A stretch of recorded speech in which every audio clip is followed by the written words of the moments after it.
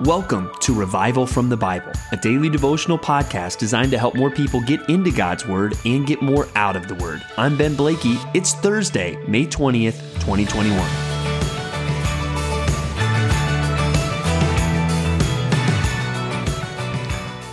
Let me take you on a trip today to the wilderness of Judah.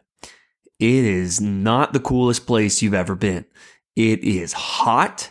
It is dry, and because it's hot and dry, it's pretty sparse. Not a lot of people live there. That's why it is the wilderness, because you are out there where there's not a lot of natural resources. It's not really a place that you want to spend too much time if today you were to go and to visit Israel. There are some bright spots, however, in this wilderness. We read about one of them today, actually, a place called En-Gedi. It was actually one of my favorite stories the first time I was able to take my wife to Israel.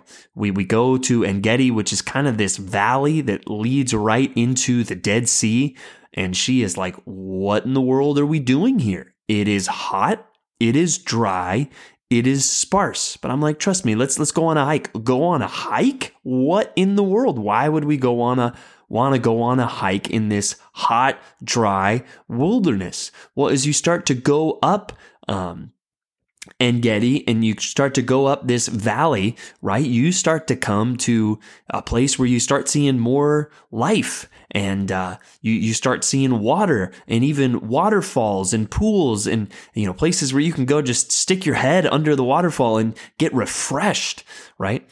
And so as we think about that picture really of just an oasis in the wilderness, right, that's going to help us understand some of what we're going to see today in a few passages in our reading for Revival from the Bible today, as we talk about feasting in the wilderness, or maybe just this idea of an oasis or refreshment in the wilderness. And we want to start today with Psalm 63 as we finish this psalm. And remember the setting for this psalm, it says there, a psalm of David when he was in the wilderness of Judah.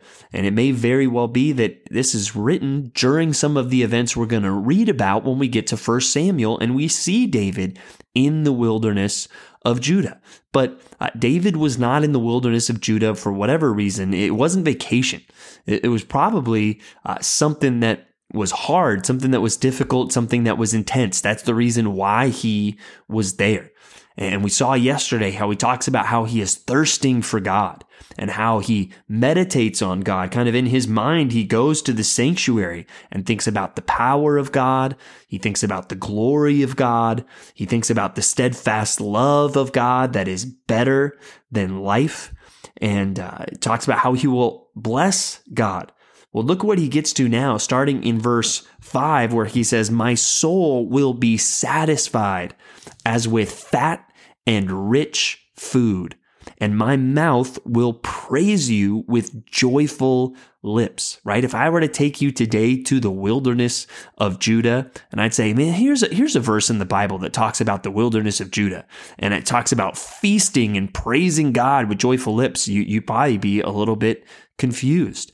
But it's not the circumstances that have got David praising God. It's his trust and his remembrance. Look at what he says next. "When I remember you upon my bed and meditate on you in the watches of the night," right? Probably times where David might not be able to sleep well because he's concerned about what's going on, why he's in the wilderness, or he might not be sleeping because he's up on watch for his enemies or for King Saul and his armies coming to get him.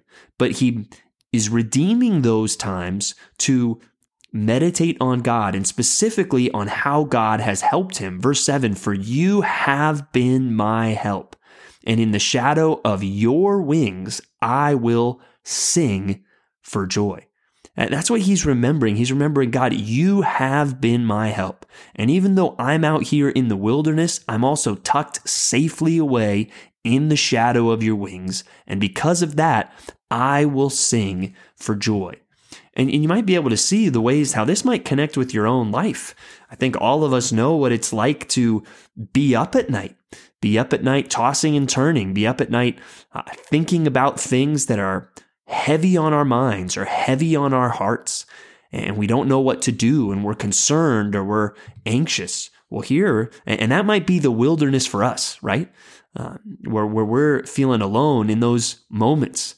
But we can follow David's example here, and hopefully in those moments, we remember God and we meditate on Him in the watches of the night. And specifically, when we find ourselves in a place where it's like, man, I need help, we start remembering all the ways God has been our help. Because you might be able to look back and think of times that have been hard. You might be able to look back and think of times that you have failed. But this I can guarantee you, you will not be able to look back and find a time when God failed. He doesn't fail. And so you should be able to look back and remember, God has been my help. And right now I am looking to Him, and I am tucked away in safety with Him. And so I can sing for joy even though I can't sleep, or even though it feels like I'm in the wilderness, or even though I'm going through a hard time. And David has this confidence in God, and he has a confidence that, you know what, God is going to take care of the people that are out to get me. And so we've seen this kind of written in a song that David wrote, that he is trusting in God. He's remembering how God has helped him. He's trusting with God to deal with the people that are out to get him. And then we see a lot of this lived out now as we go to 1 Samuel 22 through 24. And in this passage, again, we're just seeing David on the run. Chapter 22 is just a tragic chapter as Saul kind of goes and orders all of the priests to be killed, right? He is so insecure and really fighting against what God has now decreed, that he is willing to stoop to wiping out a whole town, a town that was full of the priests, because of his vengeance, because of his anger. I mean, this is just wicked and sinful. But one of the priests, of Abiathar, the son of Ahimelech, he escapes and he goes and he joins David. And we're going to see that's actually a good thing, because David then gains an ephod. And that was one of the ways through some of these priestly clothing and kind of a system that appears somewhat like casting lots, that they were able to inquire of the Lord and seek His wisdom. And we see David doing that, but we see just tragedy in 22, and we see how that affects David, where David even just feels guilty that, man, this is partly my fault.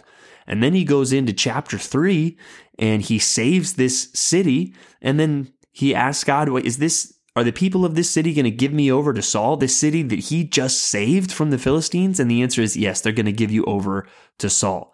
And then Saul is pursuing David. I mean, this is just a rough time. And so you can see David probably felt like he was in the wilderness in more ways than one. But one bright spot that we see is just a great model of Christian friendship. When David is in the wilderness, when David is discouraged, Jonathan goes to him and says, "Do not fear." This is chapter 23, verse 17. "Do not fear, for the hand of Saul my father shall not find you. You shall be king over Israel, and I shall be next to you. Saul my father also knows this," right? And sometimes we need a friend, and sometimes we need to be a friend. And that's when we have a friend that is struggling, we need to go to them and remind them of the promises of God. That's really what Jonathan is doing here. And there's times where we need a friend to come and remind us of the promises of God. But we see David, even in the midst of all these struggles, clearly has faith in God. And we see that faith especially lived out in chapter 24, where David is hiding into a cave, and Saul goes into the cave to use the restroom, basically. And all of David's men are like, "This is your moment. Kill Saul. We can stop running." But David, he says, "No, this is the person that God has made king. And I know God is going to make me king, but I'm going to let God decide that on His time. I'm not going to take it on my time. And it seems that this is honored as a wise decision here, and I think it's coming from a place of trust in God. Even again, look at the contrast between Saul and David. Saul, he wants to take everything into his own hands, so much so that he's going to wipe out a village of priests. David, on the other hand, he is going to leave things in God's hands, so much so that he will not raise his hand to strike King Saul. And so that's a pretty amazing testimony. And I want us to see that contrast of Saul taking things into his own hands versus David leaving things in God's hands. And how does he do it? Well, that kind of gets us back to Psalm 63. He's remembering God has been my help. God's delivered me every time I've needed help. So you know what? He's going to now, and he doesn't need me to try to speed things along by taking things into my own hand in a sinful way.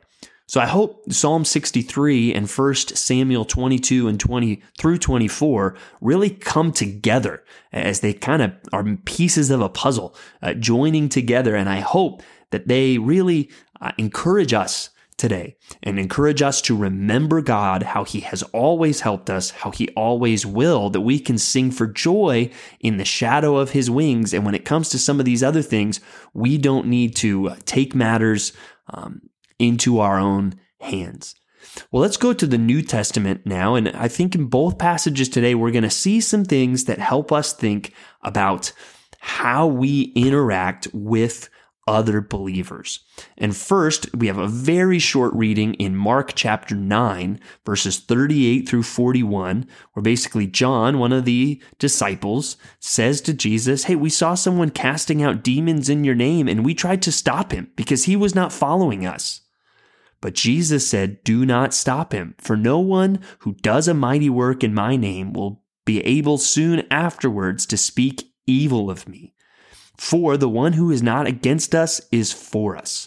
For truly I say to you, whoever gives you a cup of water to drink because you belong to Christ will by no means lose his reward."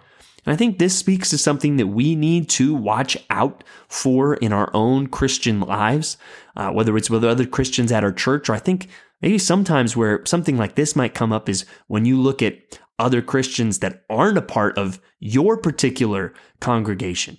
And you can start to almost have an attitude of, well, hey, they don't do things the same way I do things. Therefore, hey, they need to stop it.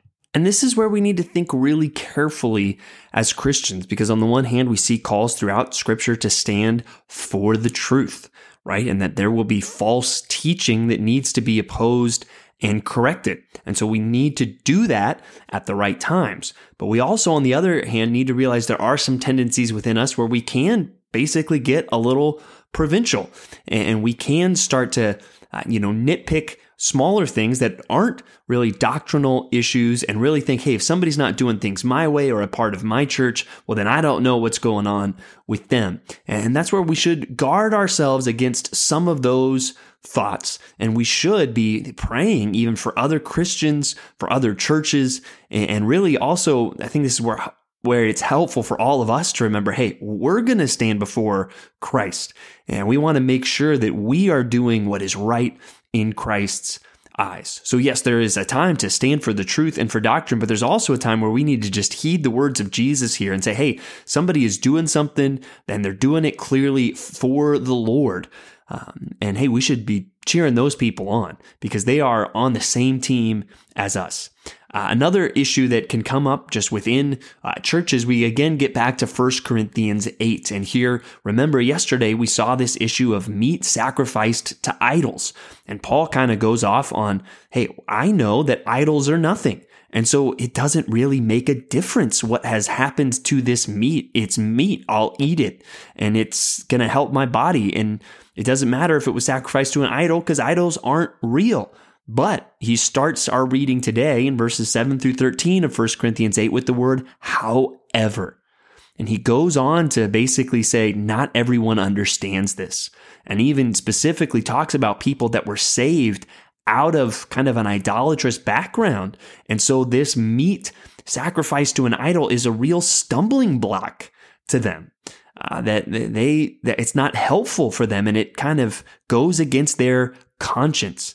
And that's where he says, hey, even though I know this, I will willingly give up eating meat if it's going to cause my brother to stumble. And notice the language that's used there. How he says in verse 11, and so by your knowledge, this weak person is destroyed, the brother for whom Christ died.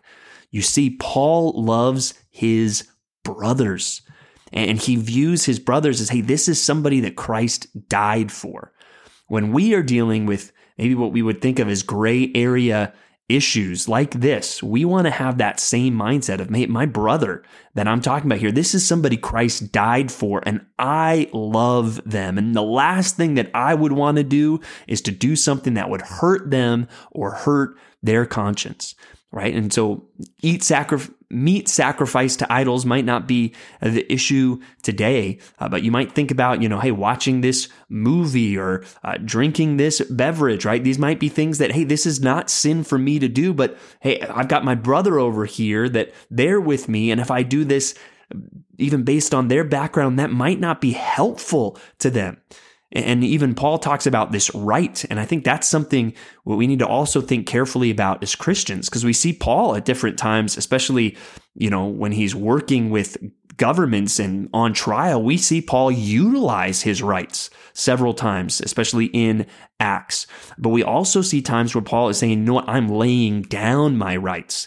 And it seems that the motive in those times when he's laying down his rights is love for his brothers. So may we kind of take some lessons from Mark and 1 Corinthians today as we think about how we interact with other Christians. And ultimately, may our trust be in God. May we sing for joy in the shadow of His wings as we find a feast in the wilderness. Thanks for digging into God's Word with me today on Revival from the Bible. For more resources, check out revivalfromthebible.com. To learn more about Compass Bible Church Treasure Valley, go to compassbible.tv. The grace of our Lord Jesus Christ be with you.